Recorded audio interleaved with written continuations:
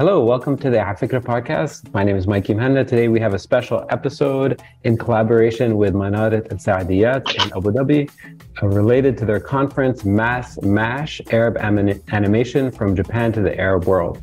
With us, we have a special guest, RAGHAD, who is an animator, a force of nature, an illustrator, and many other things. And I'm really excited to speak to her about her work. RAGHAD, welcome to the podcast. Hello, I'm excited as well. So this conversation is happening because there's a conference happening in Abu Dhabi all about animation and the relationship of Japanese animation and its influence in the Arab world. It's happening on December 11th and 12th, and you're going to be taking part at Manat Saadiyat. But before we talk about the conference, I'd love for you to answer the question that I'm sure you get all the time, which is, RAGHAD, what do you do? I like to say I'm an artist. That's a general word that summarizes everything else that I do, from drawing and animation to children's books and children's stories, and a variety of things between motion graphics, graphic design. But the thing that I'm most passionate about is just children content creator and young adult content creator. When did you first get interested in becoming an illustrator? When did you think to yourself, I actually like this more than my friends who, are doodling in class? Yes. All my life, ever since I was young, I've always drawn better than my classmates. And so everyone has been saying, oh, she's the artistic one, she's the artsy girl. But I didn't take it seriously. It was more of a hobby until later on in life, I started to realize, okay, people around me are attracted to what I'm doing. Everyone's interested. Maybe this is something that I can pursue in life, right? And so I used to think that drawing is not like in itself is a career. I thought maybe I should be an fashion designer because that's involving some drawing.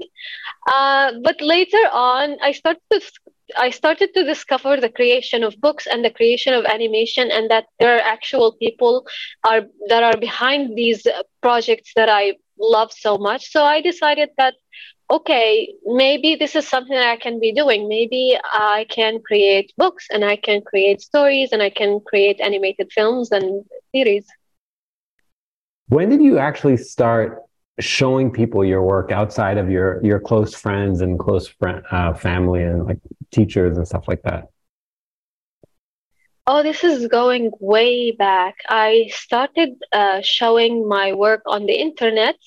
I think maybe around the sixth grade, I started joining only art forums and maybe some like English websites like DeviantArt and Newgrounds. And so I was making just amateurish stuff on there, not really to a professional level, but I think I started taking it seriously and just producing something that's more professional after I created my current Instagram account, which was maybe way back in 2014. So where did you learn? I mean, it's amazing because anyone who goes to your YouTube page after this or goes to your Instagram after this will see you upload all these different tutorials. When did you first start learning all the tools and skills needed to begin to, publish this work, do professional quality work? How did you actually learn this stuff? My learning process was very gradual. Like I said, I was always just a better artist than my classmates. But I think the year where I really leaped with my art skills was when I was in the sixth grade.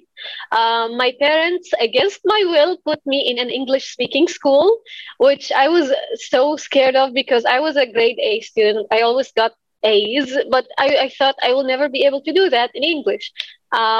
now I adapted very quickly, and I think my ability to speak in English has unlocked so many doors for me. I was able to watch some YouTube channels that taught me how to draw something like Cyprius and Cypria Yasin and the KNKL show, and all these English speaking creators that really taught me things that I wouldn't have learned otherwise. Amazing. Okay, I want to jump directly into some of your projects, and I want to start with one of your short films. So it is called What Are You Afraid of? And it's an animated short film. It's on YouTube, and I'm going to have it playing on in the background. So for those of you who are watching a YouTube video as opposed to the podcast, you can have the pleasure of seeing some of it. I want you to take me back, and we're going to go through the process behind creating something like this. When I watch it as a viewer, I'm not an animator, I'm not an illustrator. I have no idea how this is made. I mean, sometimes you see these videos of like, you know, cool Pixar people, you know, making, even making like WALL-E, and you're like, oh my God, this is incredible. But I really have no idea how this is actually put together. So take me behind the scenes a little bit, you know, the step-by-step process from the idea to complete execution to me seeing this now. I think what creates a really powerful animation film, next to of course, the technical skills, the beautiful colors, the ability to draw well, the most important aspect of the whole process is the idea. You must have a really good idea, or else your film, it might look pretty, but it won't be memorable, right? So the idea for What Are You Afraid of started with me just a long time before I even started working on the film. I saw a vision of my head of this little girl who turns into a warrior, a brave warrior, and defeats a monster. And I knew I wanted to create a film around this idea of her courage turning her into a warrior. It took me a few months or years maybe until I decided to finally execute this. So the first step after the idea was to find a team that's perfect for this style. And I started going around artist groups, or even on WhatsApp, or even on Instagram, just looking for these people who can support me in making the film and reaching out to them. It was either people that I knew well and I've collaborated with and I can start like trust that they can actually progress with me, or it was people that I saw their work, their work was captivating, and also it was matching to the art style that I wanted, and I reached out to them, and we decided to form this team together. And I think it's worth noting that I've also seen accounts for people that were their work was really, it's beautiful, it's breathtaking, but I didn't contact them for this project. I still was friends with them because their art style was different. So I want to tell artists out there that sometimes it's not about, you know, the skills, it's about your art being a fit for the project, and this can happen, you know, to anyone. Anyway, so moving on, I started with a limited number of people, and then I expanded the more I needed people in the group. That is because I didn't want to add people to the group and they were just waiting around for the role. I wanted everyone to come in already fit in nicely and already having tasks. So I started with my core group, and for these core group of people, I wanted them to feel at home when they're making this film. I didn't want them to feel like they were just following someone else's vision. I wanted them to be more involved in the process and to actually feel like this film is theirs as well. It's their property and they can do whatever they want. So we started with a meeting where we started talking about the story and where we wanted to take it. We started writing the stories as a bullet point, which is not yet a script. It's a summary of the story in bullet point format, which allows you to just see the skeleton of the story without getting lost in the detail. A script like this contains details like what the character is feeling, how the character is moving, she's stuttering, she's walking, she's confident, she's scared. And the next step is taking these bullet points after we've organized them and change them into the script. Now, the difference between the previous form of writing the story and the script is that the script contains camera angles and the movement and how we interpret the way the character is feeling scared. We change that. We don't use the word scared. We use the word she moves her sword, violently everywhere. Her eyes widen, her body shivers, or yani, just take the feeling and translate it into a visual. Okay. So after writing this script, we took that script and we translated it into a storyboard. Now, most studios, when it comes to storyboards, they try to designate a person and specialize in storyboarding and keep him there. Instead, I wanted to involve everyone in the process, so I allowed each person to translate a portion of that script into storyboards all by herself. So we divided it into fourths, and everyone had a range to start with. So doing this allowed me to explore the way each artist thinks and the visual that happens inside her head, which allows me to communicate better with her. And the second thing is that I discovered that one of our artists is actually really talented when it comes to storyboards, because she's fast and she creates panels that are expressive. And of course, storyboards, they don't care about the detail of the artwork. They don't care about how pretty you make the panel look. It's more about the clarity, the proportion, the perspective, all these things, the emotion that the character is feeling should be clear within a thumbnail sized panel. Right? So after we finalized the storyboards, of course, there's been some changes, some reiteration, and just making sure the length of the film is under control. We took the storyboards and we started splitting up in our tasks. So from this point, everyone was doing the same thing. Now we need to specialize more, right? So we started by creating the layout. And the difference between the storyboards and the layout is that the layout is more accurate to the file size. It's not a thumbnail size. It's the size of the screen. If there is some camera movement, of course, the size of the layout will get bigger, and it will identify the placement of the trees, for example, or the placement of the character and where she will move, where the camera will move accurately. Following the layout process, we took that and we turned it into the animatic. Meanwhile, someone else was doing the character designs and someone was doing the background designs. And of course, before we get to the character and background design, we have to go through the color script. Now, the color script is very important. You should never forget it. And these color scripts, they're useful because they tell you how the film will feel like before you start working on it. You need to finalize the feeling and the atmosphere of your film. If you look at the color script, you can quickly see where the story starts and where it's most difficult and where it begins to relax and end. And you can see it through the colors. The colors are the fastest way in which you can convey emotion. And also, using the colors that we've done in the color scripts, we were able to pinpoint the character design because we wanted to contrast her with the darker background, the darker bluer background. We decided that the character needs to be the contrasting color to blue, which is red, and with a yellow lighting, right? Now, taking these colors, turning them into character design and background design, we had the raw material to make up the film. From that point on, we just needed to animate. So all this process that I just explained, it took a month, right? Maybe like a month and a week.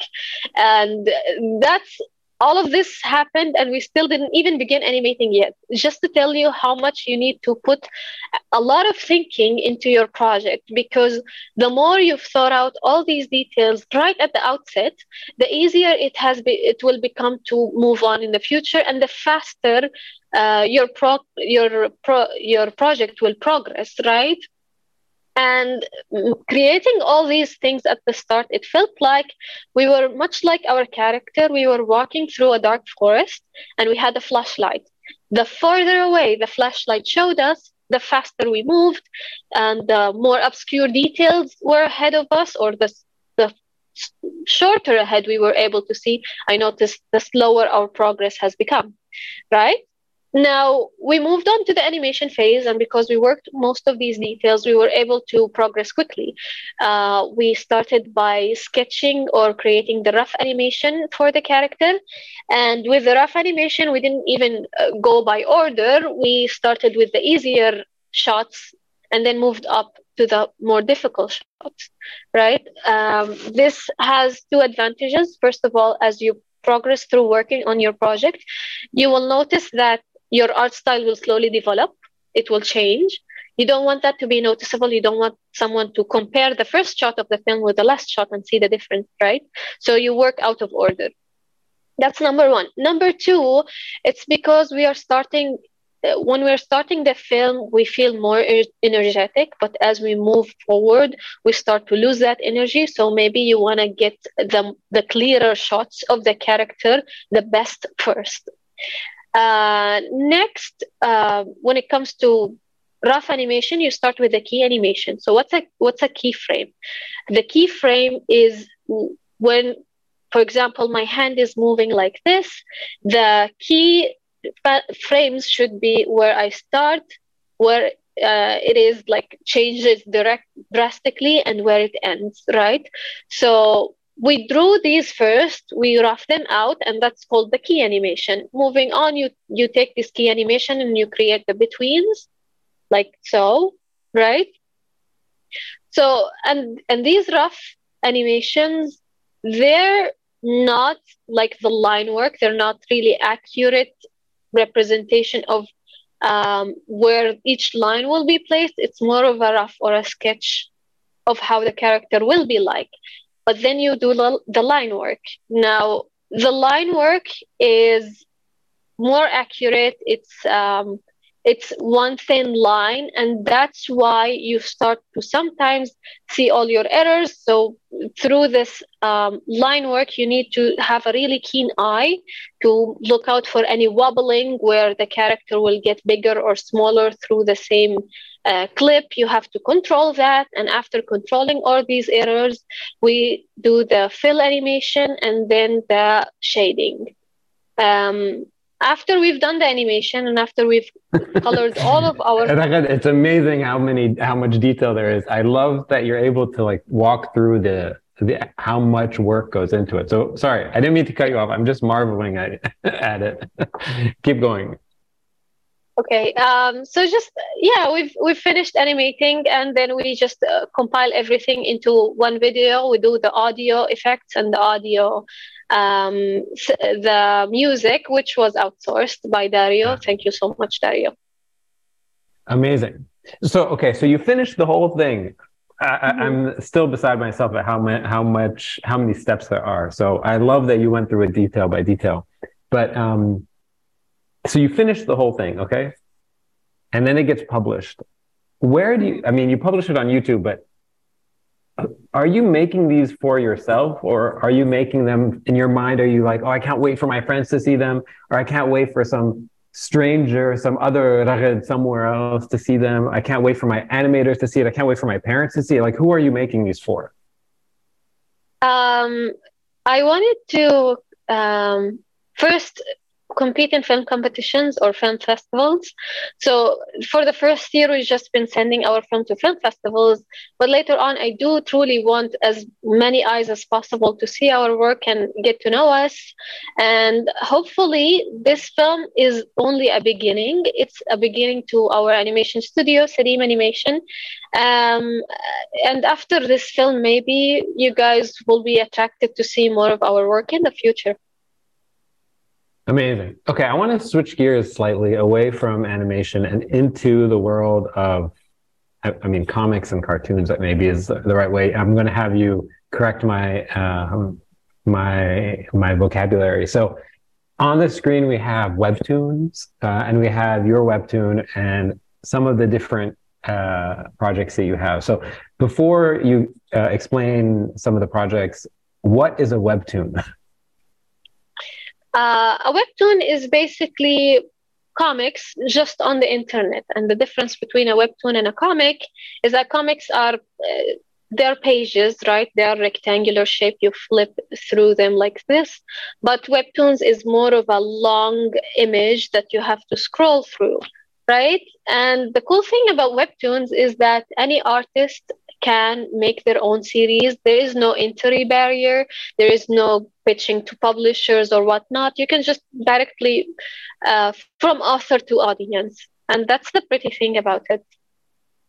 Amazing. So can I ask you a question? Okay, this is going to sound like a silly question, but since this whole conversation is, all about sort of from Japan to the Arab world, what is the difference between anime and manga and webtoons and comics? Like, help me with just the basic vocabulary. It's basically the same thing, just through a different medium. I think manga is just when a Japanese artist makes it for a Japanese audience. Of course, that definition now became more worldwide. It would probably define better something that's created to look in the format of Japanese comic books, right? Yeah. And I think comic books reminds me more of like Western types of illustrated stories, and they're just created by Western people, and they're more colored. They're a different format. Usually the type of storyline is different. It's closely linked to superheroes sometimes. And then you have webtoons, which are created on the internet. But really, if you think about it, I think all of these things intersect somewhere. Like I've seen some manga looking webtoons or comic book looking webtoons on the internet. And I've also seen like Western media creating what looks like a manga. It's just, I think this is the cool thing about the internet and the world we live in today, is that everything is intersecting and everyone is learning from everyone. Yeah, for sure. 100%. Okay, let's talk about one of the series that you have on Webtoon, which is Peasant Queen, which is your longest running series, which started in 2018, and the most recent episode, or the most recent sort of version, was version number 81. So it's been going on for quite some time. So tell us a little bit about this series, Peasant Queen. Who is the Peasant Queen? Right. The Peasant Queen story, it revolves around a girl named Masa. She is a princess. She's born in the palace. One of the servants working in the palace kidnaps her and raises her as his little sister. He escapes with her to a house full of other kids who are parentless. He lies and says, she's my little sister, we're orphans, and they live in this house. She makes lots of friends with the kids there, and she basically grows up like a commoner. Later on, she will grow up to discover the truth, and she will depart from home. Now, the story of Peasant Queen is something that started way back before 2018 when I created the first episode. It started back in 2015. And this is, again, comes back to the thing I said earlier about ideas. Sometimes when they hatch, you need to grow them for a while. It can take months to years until you execute the idea. And of course, when I started thinking about Peasant Queen, it didn't look like the way it looked like today. It evolved a lot until she became the person that she is now. And I think this story is made for Arabs by an Arabic artist, and I love that people would come to me and be like, okay, this is the first time on Webtoon that I see an Arabic creator making an Arabic story. Finally, we have some representation. And I think that's my proudest thing about this project. That's so nice. I mean, so some of the slides that we have on, some of them, the sort of the text boxes are in English and in Arabic. Some of them are only in English. Is it an entirely bilingual series, or is it, does it sort of oscillate between the two? Now, I think when I made the story, I made it for an Arabic audience in mind. However, people on Webtoon, they're not Arabic speakers Yeah. mostly. They're English speakers, and that is why I started it in English. However, I am working on an Arabic book, and I will publish it in Arabic, of course, eventually. Right. But for now, you can see Masa related content on my Instagram and my TikTok. She Yeah. speaks Arabic. She's an Arabic girl. So I want to talk about, you mentioned, you alluded to this earlier about sort of the evolution. So on the screen, I have a slide from one of the first editions, which was in 2018, and a slide from the most recent edition, which is in 2021. I wonder how Masa has changed in your mind and how you as an artist have evolved, but also she as a character has evolved. That's a really good question. Yes. Now, us creatives, when we make something that it will have an essence of us inside of it, right? And I started to see this later on after I started creating Masa. I started to see myself better. Strangely, before when I started Masa, she looked different. Her view about the world was very different. And then slowly, as I move on in the story, I'm rewriting and rewriting the ending and the middle multiple times. And I start to notice how the ending changes, the way Masa will interact with her world shifts according to the lessons that I've learned in life. And I truly think that Masa's journey resembles mine in a way. Yeah, it's interesting because like on your Instagram, this running thing, you know, like draw this in your own style, draw Masa in your own style. And I wonder if you feel like she is like she can be an icon in this region. You talked about representation, right? And so you know, little kids all the world over, especially in like a very marvelized Hollywood world, you know, have Spider-Man pajamas and Iron Man things and Thor and like all these very Western characters by definition. And there aren't that many homegrown heroes, right? Even somebody like Captain Majid, right? Like it's not exactly homegrown, right? So this idea of having a homegrown hero, I wonder if that's, you know, if you realize that that might be some of the effect your work is having. Right. Yes.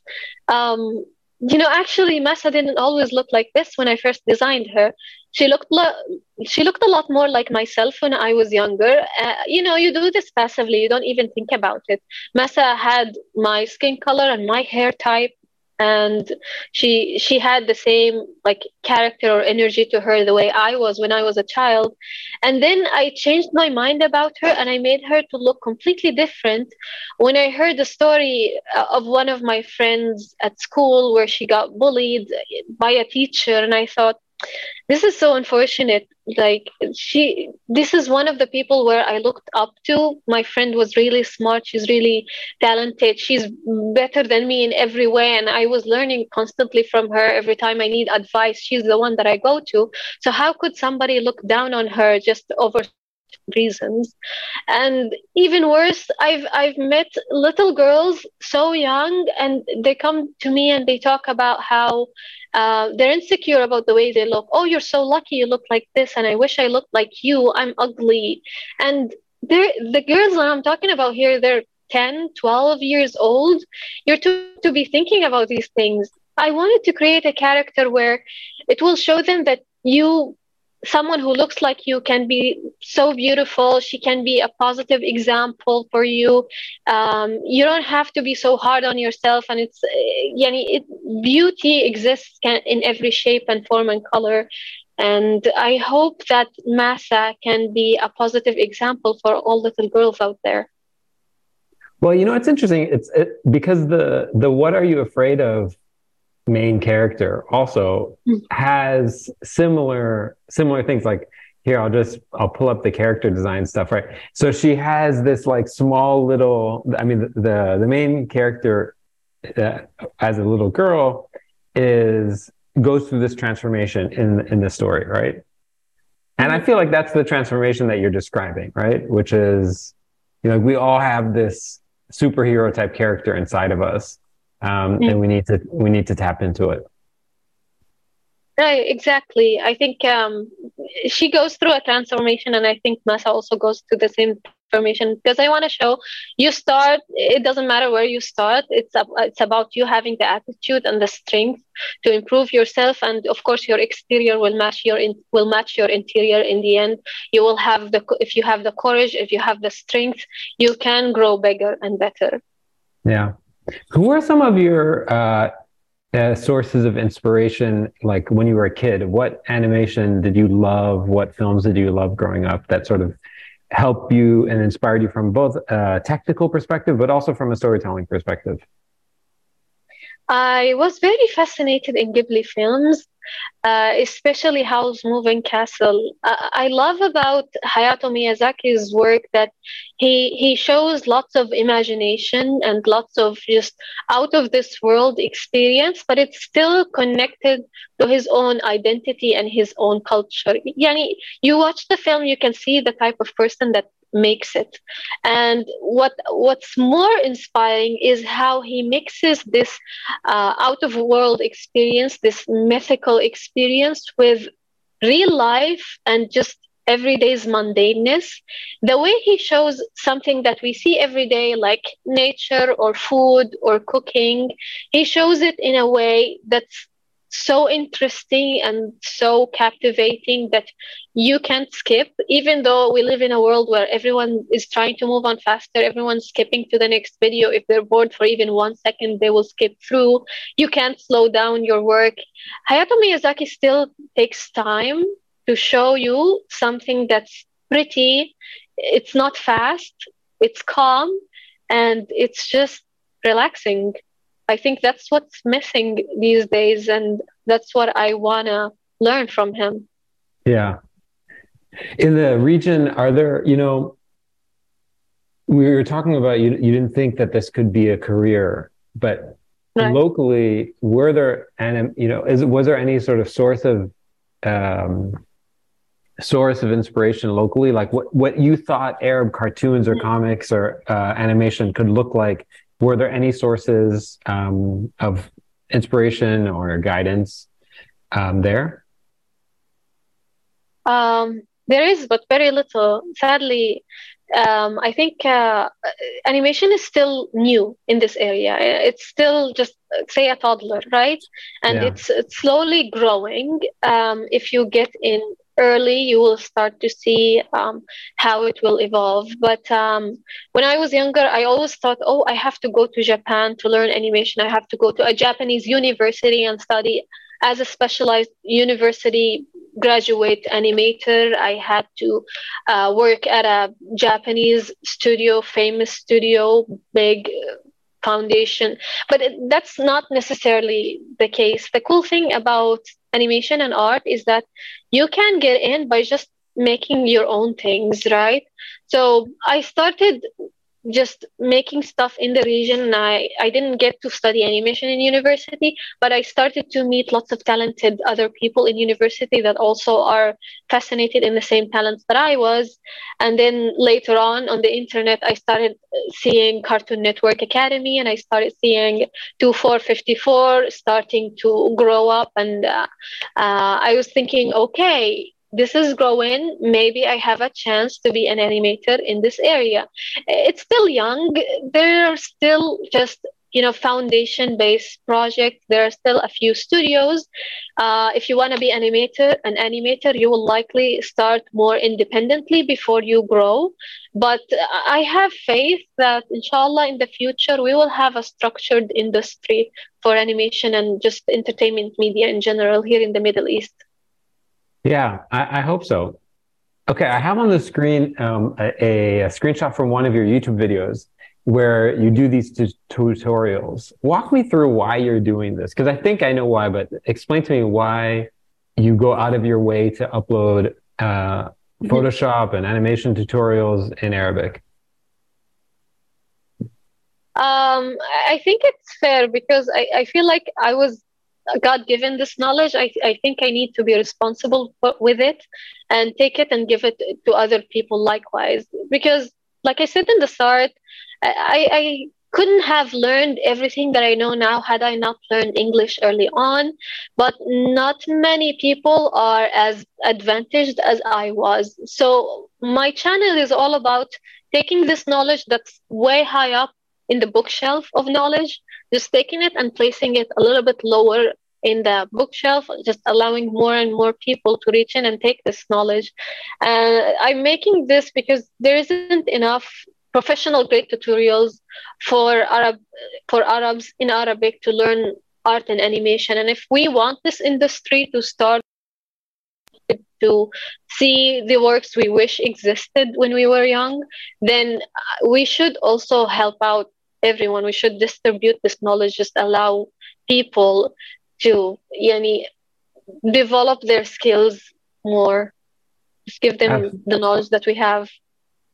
Yeah, absolutely. I mean, looking at it now, have you seen a sort of a community begin to grow? I mean, in the comment section, are you seeing other Arab animators in all across North Africa and across the Levant and the Gulf who are looking at your things and responding, and then they're creating their own channels? Is there a community really growing? Yes, of course. Shout out to Mary Core, for example. She's helped me draw Masa. She is also the voice actress, and she makes her own horror films, actually horror video games. And there's Mind Academy, who also creates an interesting story about Khalifa, an Arabic superhero. So definitely, because we share the same interests, we also find ourselves in the same places and we meet and make friends. Definitely. And of course, a proof that this community is growing is that whenever there is an event or something that pertains to our interest, you will see this knowledge of this event distributed quickly amongst everyone. If one or two people know it, then suddenly 100 more people will know it. Definitely, this community is starting to lump together, get connected, and get bigger and better. Yeah, that's so cool. So when this episode goes live, then they'll all hear about it, and hopefully we can begin to help grow the community even more. I have to ask you about one of my favorite things after I was looking into your YouTube page was the name of your YouTube account, which is Boss Arts. And anyone who's listening to you realizes that you're super confident and you're totally on top of everything, and you seem like you are the boss. What was the process behind picking that as your handle and sort of your banner? I have a history of pretending to be a boy on the internet, mainly because I wanted to just get away from the annoyingness that comes with people finding out you're a girl. It's like a unicorn you've watched a unicorn or some mythical creature. No. So I wanted a name that can be both a boy or a girl. But at the same time, I wanted it to be something awesome. I've always known that I wanted to start my own animation studio. I wanted to be a boss. I wanted to have people working with me. And my art is amazing. It's beautiful. So boss is just the ideal word that describes me best. I love it. I love your confidence. I love that you're a fan of yourself and your own work. I love it. It really puts such a smile on my face. Let me ask you two last questions before we do the quick Q&A. One of them is, what are you working on these days? And what can we be excited about? So that's the first question. Go ahead. Right now, I'm working on founding my animation studio, Sareem Studios. We are working on currently just screen or cutscenes for some video games, in addition to children books. But more importantly, I am currently working on the Arabic version of Masa, and that will be published as a book. And you should find something about us, inshallah, by next year. I'm also working on some other side projects that will hopefully help other people learn more about animation and art. And yeah. So cool. The last question I want to ask you is, what are you excited about in terms of the conference, going to the conference this week, December 11th and 12th in Abu Dhabi? I'm mostly excited to meet all the other artists there and especially my friends. But I look forward to meeting more people who are in the field. I want to get to know other artists, animators, directors, voice actors. That sounds exciting because I feel like the more we get to know each other, the more we lump together. Maybe that's fuel for the next creative project. Yeah, absolutely. Okay, let's do the quick Q&A. There's rapid fire questions, and then we will sign off. So the first question is, what are you reading or watching these days? I'm actually watching Spy Family, which is the cutest anime you've ever watched. It's also involving a young male main character. Maybe that's just my type of media. And I am reading Blue Ocean Strategy. Amazing. That's your boss side. Yep. Okay, who would you love to shadow for a day, past or present? I would love to shadow Rasha Rizq. I feel like there's so much that I can learn from her. And her being in the industry, maybe she knows a lot of people that I would be excited to get to know. And I want to see the behind the scenes for the projects that I am a fan of. Cool. Yeah. What are some of those projects so people can look them up? Have you heard of this first sci-fi animated series? No, tell me about it. Well, it's created by Barajoon Entertainment, and it's about this female main character. It's got to do with space. It's not yet released, but I am looking forward to it. Cool. Yeah. What do your friends and family misunderstand about your work? Okay. There used to be a lot of misunderstanding around the point whether it's a feasible career path or not, especially my parents. They were worried about me drawing too much, not even studying, which was a valid point in the past. But now that they've realized that this can actually turn into something big and it can be a career path, they've become my biggest fans. The most misunderstood thing about, for example, Peasant Queen is how people they insist on shipping her. This is something so silly, but they insist on shipping her with someone all throughout the story. Every time there is a male character that's next to her who becomes prominent in the story, they start the shipping, and I'm like, people, you're missing the point. The point is not her ending up with someone, and maybe we need to forget about the main character always having to end up with somebody. Maybe it's more about that character's own growth and forget about her helping someone to become themselves. Each person should help themselves become themselves and become their own identity rather than relying on somebody else to save them, for example. Isn't that more realistic? Yeah. And then lastly is, whose work sort of gives you a constant source of inspiration? Definitely Hayao Miyazaki still. His films are so timeless. I haven't been able to replace Ghibli films with someone else's work. I do take some inspiration from Disney, but maybe that's more in terms of their art style and their color choices. But really, when it comes to storytelling and developing characters, I'm admiring Ghibli a lot. Amazing. So if anyone's interested in looking you up, it's easy to find you online on Instagram, on YouTube. You can just look for RAGHAD Arts. So RAGHAD.ARTS. RAGHAD, thanks so much for joining us. It was really, really a pleasure speaking. Thank you so much. Thank you for having me. And I'm very excited to Mash, and I hope to see everyone. Yeah, and I will see you there too. So if anyone's interested or close to Abu Dhabi, come by the conference. It's on December 11th to 12th at Manarat Al Saadiyat. Thanks so much for listening, and we hope to see you there. Hey, I hope you enjoyed that episode. If you'd like to learn more about what we do, go to hafikra.com, where you can learn about our Zoom events, our live events in 30 different chapters around the world, our social media presence, and our podcast and YouTube stuff. You should know that everything we do is all towards a mission of converting passive interest in the histories and cultures of the Arab world into an active intellectual curiosity. By listening to this, you're a part of that movement, so thank you for being here. If you'd like to support our work, go to afikra.com/support and join the hundreds of people around the world who make this work possible. Thanks.